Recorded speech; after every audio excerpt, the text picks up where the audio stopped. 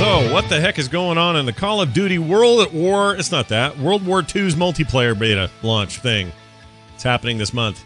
We have a way better idea what's going on. So, check this out. The beta will feature the Pointe de Hoc, Andrennes, I'm not saying that right, and Gibraltar maps. I know that word. Developer Sledgehammer notes there will be at least 3 multiplayer maps included in this beta test. So there could be, well, you know what you're probably going to get? You're going to get those maps, but then multiple game types around those maps. That's Call of Duty's thing, right? Anyway, they're going to have a new mode called War. They think they're going to, according to them, keep the World War II feel very fresh. Specifically, be able to check out an Operation Breakout, described as the first war mode experience. Beta testers will also have the opportunity to experience divisions, not The Division, but divisions, which serve as the replacement for the Pick-10 customization system that Call of Duty games have been using for a very long time. The infantry, expeditionary, airborne, armored, and mountain divisions will all be available. However, you're going to have limited progression because we're not done with that yet. So you're not going to get all the unlocks or any of that stuff yet. They said this in a quote, "This is a test of the private multiplayer beta and will feature an introduction to a portion of the player's soldier progression and the underlying foundation of divisions. And we can't wait to hear your thoughts on it. The final design of this feature will continue to be fine-tuned as development continues from now through launch." Can't wait to see.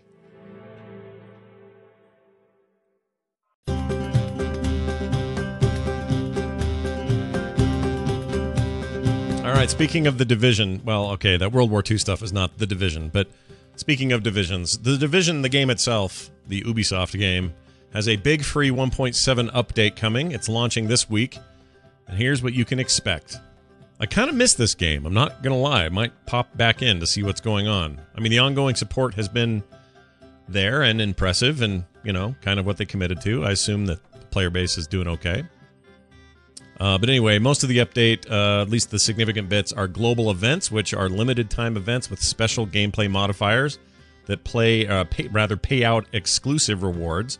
So imagine, I don't know, like rifts opening up in MMO type things where it's like, oh, I gotta get over here and fight this thing real quick. And these events will begin on a regular basis, provide the option to activate additional modifiers for some missions and incursions.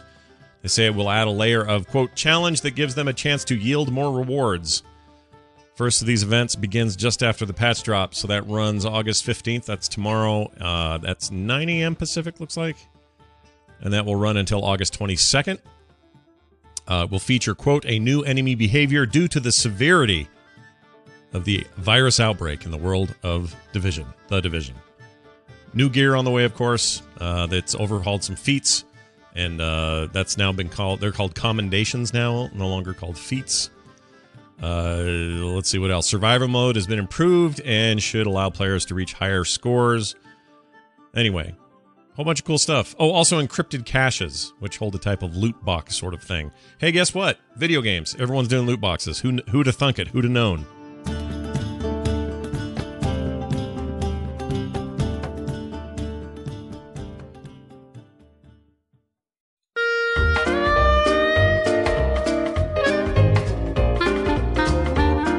I'm here to bring you the top 10 UK sales chart video games.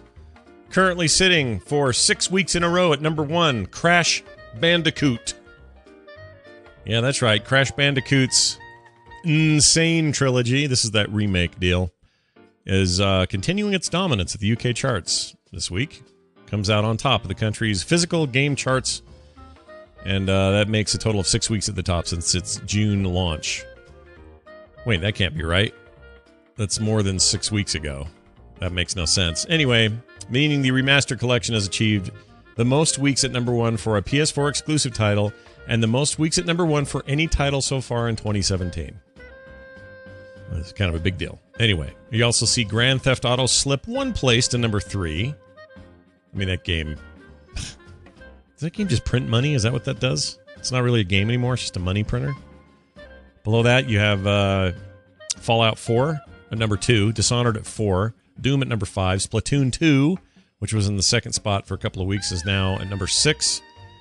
And anyway, the game's performing so well That Bandicoot game, I'll bet that means we get more of that. Sony revealed last week that the remastered trilogy was the best-selling title on PSN in the US as well last month. I don't understand why. I don't think that game's... I mean, it's okay. I don't think Crash Bandicoot was ever that good. I'm not trying to editorialize this news here, but I guess I am. And for that, I apologize. At any rate, may you all find great happiness and joy in all your bandicooting.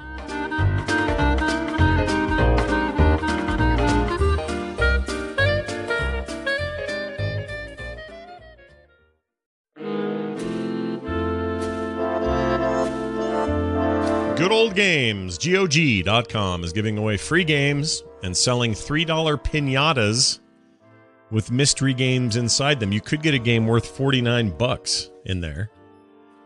So if you grab Deadlight Director's Cut for free right now, as an example, you now have the option to buy one of these things. It's basically more loot boxes, but these are like real-life ones, kind of. Anyway, it's a new sale. It's a little bit different than usual. It's also giving away, like I said, a free game. The freebie is Deadlight, the 2012 side-scroller developed by Rime and the Sexy Brutale studio Tequila Works. I tried that game. I didn't like it. I tried to play the Sexy Brutale. I didn't like it. Anyway, you specifically get the Director's Cut edition for free, which includes a new mode, improved controls, enhanced visuals, that kind of stuff. It's free right now and through the 16th, which is Wednesday? Anyway. As for the sale, it's unusual in that you don't know what you're going to be getting. So this Piñata Madness thing, he offers up these $3 piñatas, $2.99. It's a mystery box there. After purchasing one, you open it and find out what game's in there. And they can be anywhere from games that carry the regular price of $6 all the way up to $45. And these are full games, not DLC or anything like that. This is like straight up games. So possible titles could include Pillars of Eternity, Shadow Warrior 2, Heroes of Might and Magic 5, Victor Vran. I played that. It's good. Saints Row 4. That's not the full list, but anyway, you got till October 21st to get the Piñata deal. And then you have up till the 28th to open them. So a little extra time if you wanted to hang on to them. I don't know why you would. Why wouldn't you just buy them and open them? But anyway, give it a shot. See what you think. Good Old Games at GOG.com.